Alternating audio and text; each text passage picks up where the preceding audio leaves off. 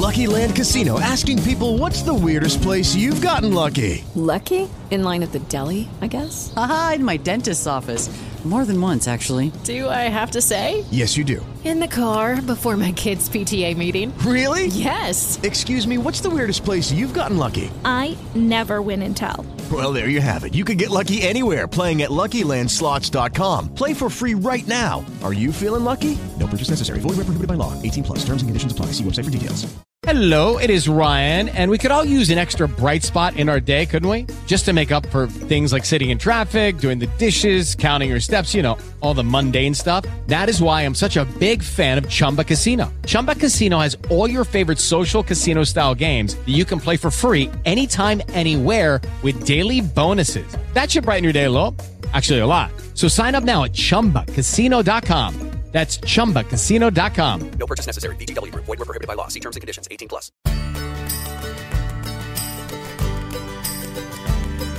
They freed us all from tyranny, risked everything for liberty, and they fought so we would be America, land of the free. Hello, Patriots. Welcome back to another episode of the Growing Patriot Podcast. I am your host, Amelia Hamilton. Things are happening pretty quickly on the road to revolution right now, and the first shot has even been fired. Representatives or delegates from all of the 13 colonies were meeting in Philadelphia too on a second Continental Congress, and this week we're going to find out how that went. Hi, my name is Luke. I live in Boonesboro, Maryland. I am 9 years old. Also, I have 3 questions. This is my first question. Were there new members in the Second Continental Congress? What are the differences between the First and Second Continental Congress? This is my second question. Was George Washington the commander of the Army, and was the Army formed in the First or Second Continental Congress? Number 3. Did each colony participate in the Second Continental Congress?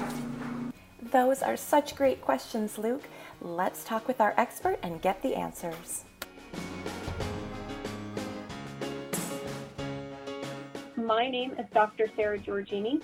I'm the series editor for the Papers of John Adams, which is part of the Adams Papers editorial project. We're based at the Massachusetts Historical Society in Boston. And basically my job is to read other people's mail for a living.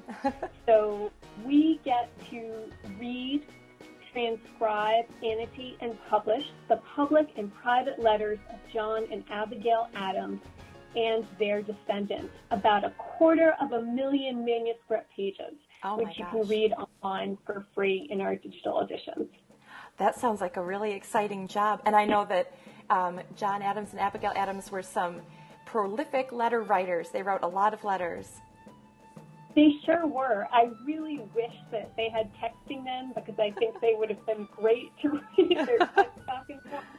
But a lot of what we know about early American life and culture, even what happened at the Continental Congress, we know thanks to John and Abigail's letters. Yeah. So I'm excited to share a little bit of that with all of you.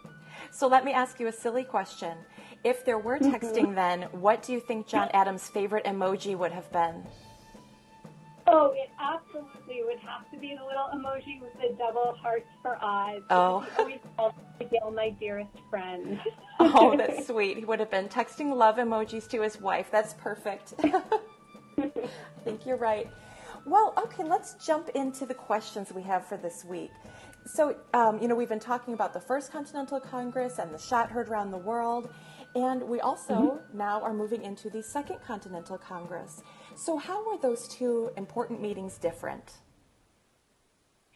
This is a great question, and it's something scholars think about a lot. So first, I'd encourage you all to think about why we needed a Continental Congress at all. So if you want to start a revolution, then you need a gathering place for people to get together and have face-to-face conversations about what happens next.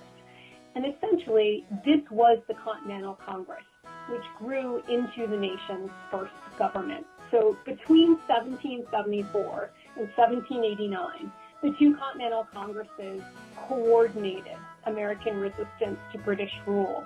But they also struggled to really balance the political and economic needs of very different regions. This is going to be the governing body that goes on to draft the Articles of Confederation, that raises foreign money and troops to fight in the Revolution. So declaring independence was a big achievement, but it was just the beginning of our national story. Massachusetts delegate John Adams gave us a really great metaphor, I think, for how hard-won that measure was. He said it was like 13 clocks striking at once. Oh, wow. Pretty loud and exciting to imagine. So how'd they even pull that off, right? Right. So the first Congress met in Philadelphia from about September 5th to October 26th, 1774. Connecticut was the first to select delegates, and all the other 13 colonies, except Georgia, quickly followed. And their goal was to discuss plans to boycott British goods. This was in response to a series of intolerable acts, as they were called, that tells you what Americans thought of them. They were intolerable, couldn't stand them, that Parliament passed, which placed heavy taxes on those imports. And this might seem like a really short session, right? Less than 2 months. But that First Continental Congress got a lot done. So first, they rallied a really impressive set of colonial lawmakers and intellectuals to their cause, and they put them in those face-to-face conversations. Suddenly you had Virginia delegates like Thomas Jefferson face-to-face sitting down with Massachusetts delegates like John Adams. You had different parts of the country coming together to talk about the Revolution. Second, they approved that boycott on British goods unless the intolerable acts were repealed. And third, and this is really important, they told the world about it. So even though their proceedings were kept under wraps, they were super secret, the congressional delegates sent messages to the colonies and to Canada about their actions. And fourth, they made an effort to reach out to King George III of Britain. They sent him a list of grievances or wrongs that they felt could be righted or addressed as a way of avoiding an all-out war. They didn't send a petition to Parliament since they thought the colonial unrest and the agitation and the protests would kind of die down in cities like Boston. It would blow over. So instead, the delegates planned to meet again in May 1775, and many went home thinking the matter was, somewhat settled. So now we come to your question of the Second Continental Congress. As we know, in that period, in those months in between, the revolutionary activities and events in major cities changed rapidly. So when the Second Continental Congress reunited in Philadelphia, the Revolutionary War was already underway. That Second Continental Congress met from May 10th, 1775 to March 1st, 1781. Big stretch of time there, right? It's a lot different than the First Continental Congress. It's a lot more serious about building a government. So this is the period when the Second Continental Congress drafts and has ratified the Articles of Confederation that establishes a new national government. That's something that holds until about March of 1789, when we have a U.S. Constitution taking effect. And the other thing to remember about the Second Continental Congress is that we are now a nation at war. So by the end of 1775, Parliament had banned trade with the American colonies and allowed the seizure, the taking of American vessels. So the Second Continental Congress, they're a little feisty, they're a little spicy. They fight back in April 1776 by blocking British ships from all ports. Any other foreign ship is fine, not a British ship. So with France as a potential ally, American revolutionaries turned from what we think of as a trade war to a real military war. And for that next step, the Second Continental Congress badly needed an experienced general to lead the kind of hastily thrown together Continental Army, which they formed in mid-June 1775. And I think this brings us to the next question. It certainly does. About Washington. Yes. Yep. How did they come to form an army, and how did George Washington come to be in charge of it? This is a great question because we often can do a lot more thinking about how we create these national institutions and the first people who step into these leadership roles, because it's certainly not easy. One of the first things that American revolutionaries realize is that they are going up against the best Army and Navy in the world, the British Army and the British Navy, and they really need something solid to pull together the very scrappy militias that have emerged, these kind of voluntary fighters who have emerged mostly in New England, some in Virginia, some in the mid-Atlantic in Pennsylvania and New York, kind of freeform ragtag armies of their own with no clear leadership, no real uniforms, not a lot of training, and here's something, not a lot of decent equipment and arms. So most delegates at the Second Continental Congress favored George Washington of Virginia. For one thing, he's extremely qualified. Two, he's already there. He's serving on several committees and offering his expertise, his years of knowledge in combat that he's accrued as a veteran of the 7 Years' War. He's a natural choice to do this. And in fact, Washington was the unanimous pick of the Continental Congress to lead those militia forces that were gathering. And you can see his commission from the Continental Congress. It's online, thanks to the Library of Congress. And if you scoot over from there to the Mount Vernon website, there's a wonderful kind of retelling of this moment in his life. He barely takes a day to think it over. He immediately signs on to do it. And this choice of George Washington was a really smart political choice on Congress's part.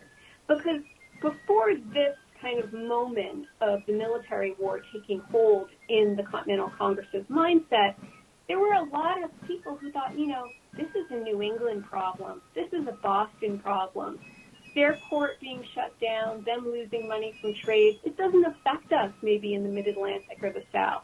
But signing on George Washington demonstrated that revolutionaries were united, North and South, in the cause for American liberty. This is really effective messaging to send to the British. I would point out, just as a kind of fun fact about George Washington, who once very badly as a young man when he was a surveyor also sought to join the British Navy, and his mother moved quickly against that idea. He always thought of himself as someone with British Army training, and that's an incredibly powerful thing to go into the battlefield with. The British also knew of him. He was that rare thing, a well-known American military leader in the world, and this certainly sent a very strong message to the British about how serious American revolutionaries were as we transitioned from fighting over boycotts and trade and goods to actually fighting in the field. Sure. And you mentioned that this was a unanimous decision, and it was something that united the colonies together, North and South, and everything in between. And so that actually kind of leads us to his other two questions, which were did all of the colonies participate? I know Georgia wasn't there at the beginning, you mentioned. And also, who, just in general, who was there? Were we looking at the same people that came to the First Continental Congress, who then came back to discuss the issues again? Or is this a different set of people? I really love this question, but it gets to the changing nature of early American politics and how we select delegates. So when we're thinking about the people in the room where it happened, right? So how the First and the Second Continental Congress were different.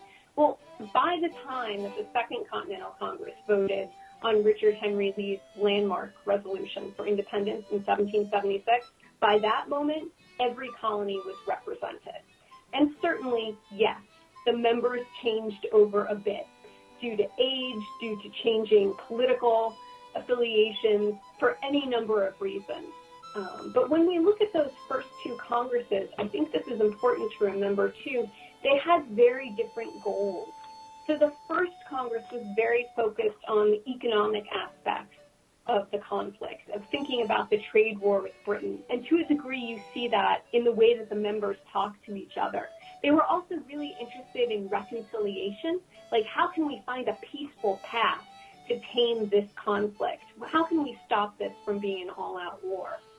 By a very sharp contrast, the Second Continental Congress was already a government at war. And the kinds of conversations that the delegates had and the letters that they sent home, which you can read online, they're very open to thinking creatively about how to manage troops and money in addition to making domestic and foreign policy. And I think when you're considering these two Congresses next to each other, like imagine if it was a book and one page is about the First Continental Congress and the other is a portrait of the Second Continental Congress, how those two portraits would look different. Mm-hmm. The second one is really engaged in how to build a government. So rather than saving the relationship with Britain, Britain is now out of the picture. The delegates are thinking as hard as they can about how to create a federal government from scratch.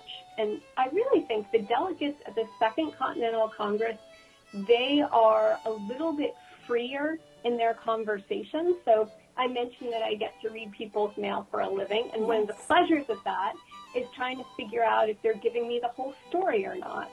And in the First Continental Congress, a lot of the members, when they're writing home to their wives, to women like Abigail Adams, or to other constituencies, voters, people who selected them for this job, they are a little careful, right? Because they're openly being treasonous against the British government. It's a very dangerous thing, that First Continental Congress. It is. Even when they're on the road to it, they're really nervous at every tavern they stop and stay in that something bad is going to happen if anyone finds out where they're headed. Mm-hmm. By the time we get into the Second Continental Congress, the interesting thing about the members who are in it is that they have really found their political voices.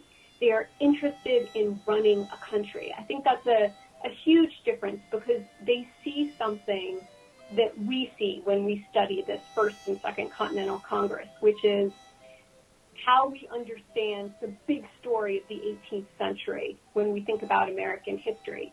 It's a turning point when power moved from kings and queens to we, the people. That is the big shift. And I find that the membership of the Second Continental Congress is way more open and creative in talking about that than the first. Okay. Yeah, it's a, like you said, a very big, different goals, a big switch. So how did Georgia come to participate since they weren't there in the beginning? They eventually sign on. I mean, Georgia has a different political landscape in some ways, and they also have very close ties to British trade. Mm-hmm. So there's a good reason not to show up if you're trying to save your local economy. That's certainly something that's on their minds, I think. Yes, they eventually decided that it was time to join together and be one United States. Yeah, I think that's the way it works. I mean, a lot of the story of the Continental Congress, both the first and second, is to create that central place for everyone to come to and talk about first the revolution and then how to build a government. Mm-hmm. And increasingly seeing all of their neighbors go and do that certainly swayed Georgia to a great degree. Sure. Yeah, because it's easy for us looking back sometimes to forget that these were 13 separate colonies. Not, it was very different from what we have now. They didn't necessarily see themselves as having much in common with each other, and this is when they became one.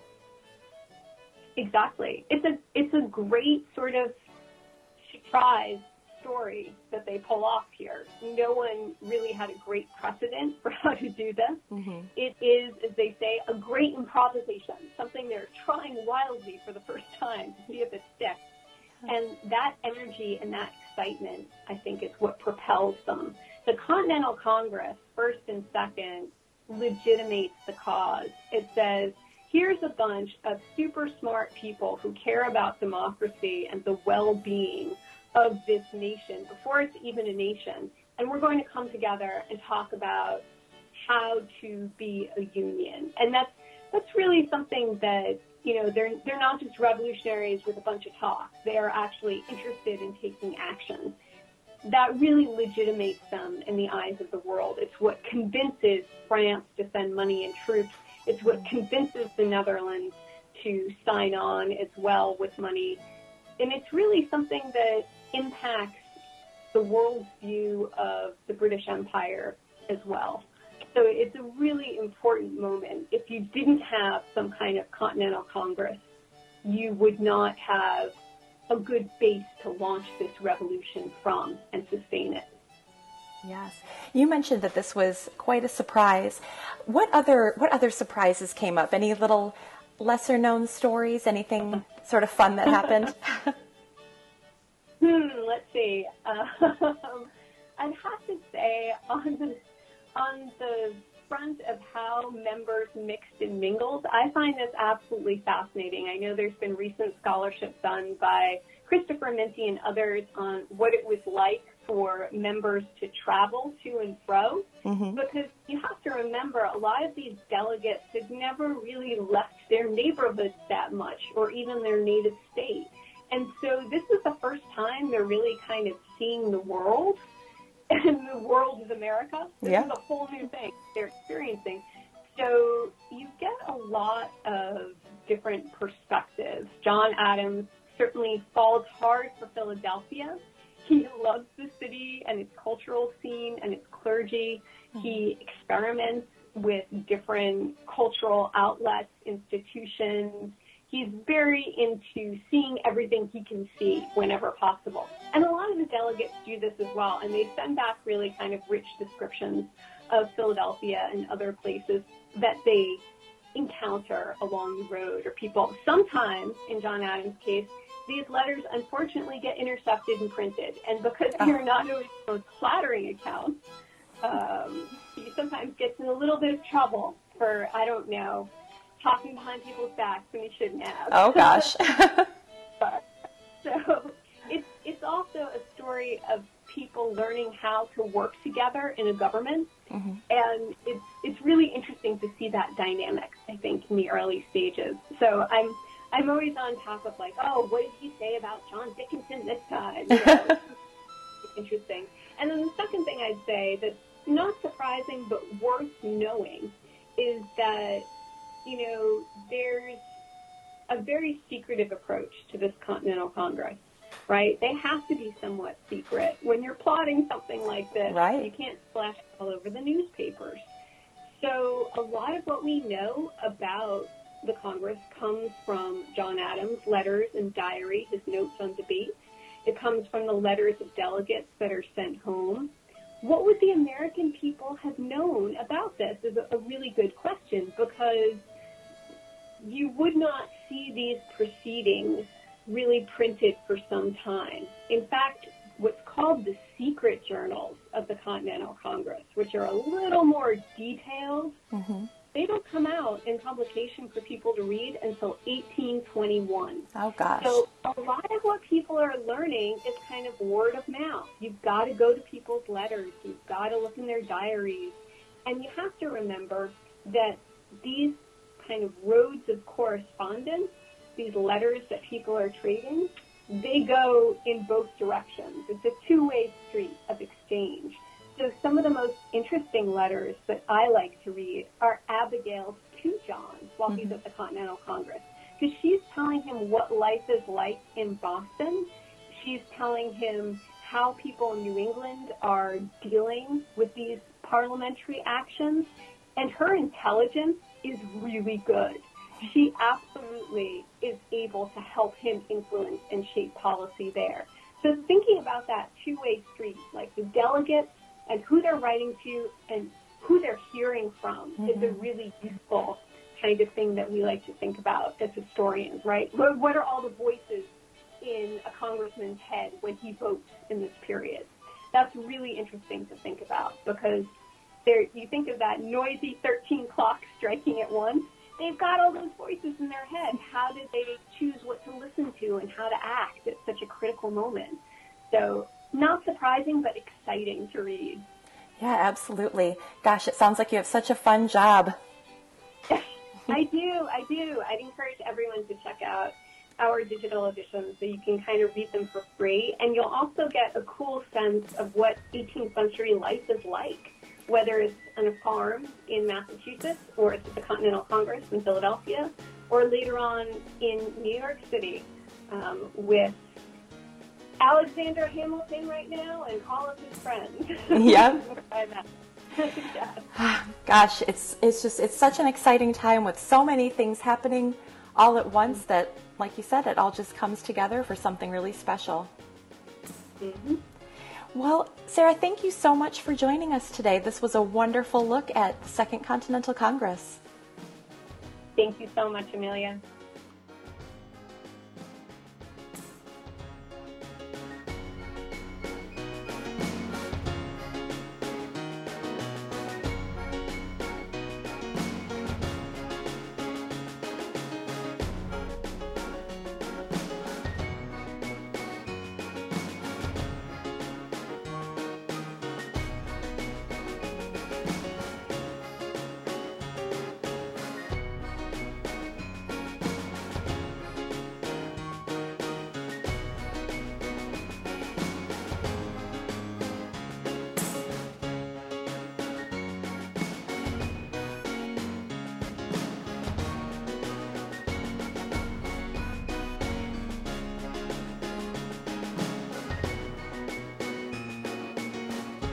Wasn't that great? It's so exciting to hear how our country is coming together. So let's talk about what we learned in this big episode. The Continental Congresses were really a place for people to gather and talk about what happens next. A place where they could all coordinate working together to resist the British government, while also trying to make sure that all of the different colonies and different regions had what they needed. They were working together to make sure that they had enough money and troops to win a war. And we were at war by this point, so it was much more serious than the First Continental Congress. The First Continental Congress was all about discussing trade, British goods being shipped here, us shipping to them, and all of the taxes on it. But now, we're really fighting back. We're not just blocking British ships, we're in a real war now, and we needed a leader. Good thing George Washington was there.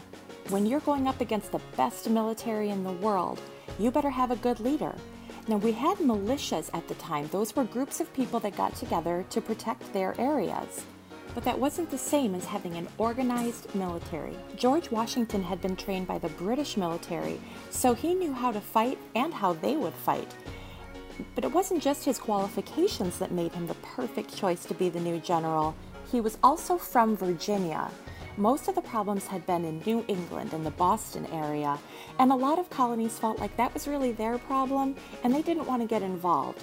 But having George Washington leading the army and being from Virginia meant that we were uniting, we were standing together as colonies. The British military also knew George Washington, so they knew that we were serious when we got a real leader like that. He was just one delegate or member of that Second Continental Congress. There were a lot of people there, and it wasn't all the same people as the First Continental Congress. Some of that was because people were maybe too old to go this time or had been too young the first time, or for a lot of different reasons.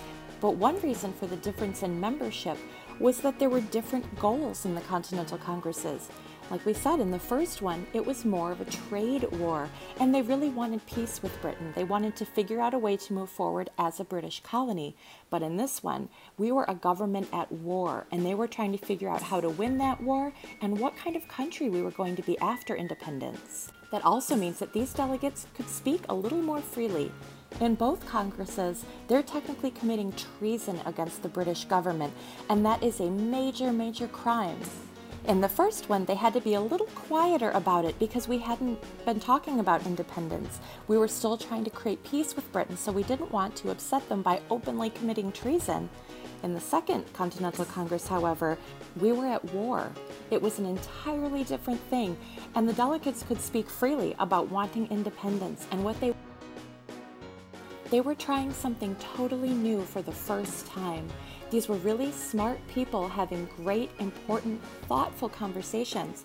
And that made countries like France and Holland more willing to support us in independence. But it also made people look at the whole British Empire differently. If America could fight back, could anyone tell their government that they had a voice that deserved to be heard?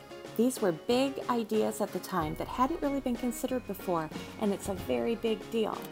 Out of this experiment, they called it, came something really, really special. A free country that was going to take charge of its own future. But first, they had to win the war, and they had to win that independence from Britain. So next time, we're going to talk all about how the military was formed and how they got ready to be an independent country. Can't wait to talk to you next time.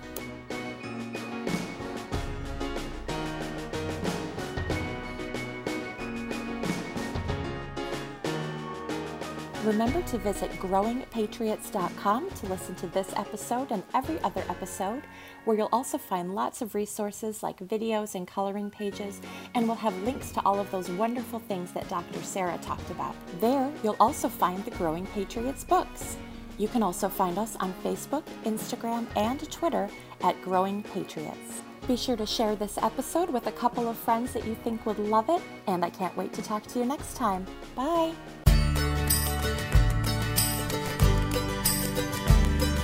They freed us all from tyranny, risked everything for liberty, and they fought so we would be America.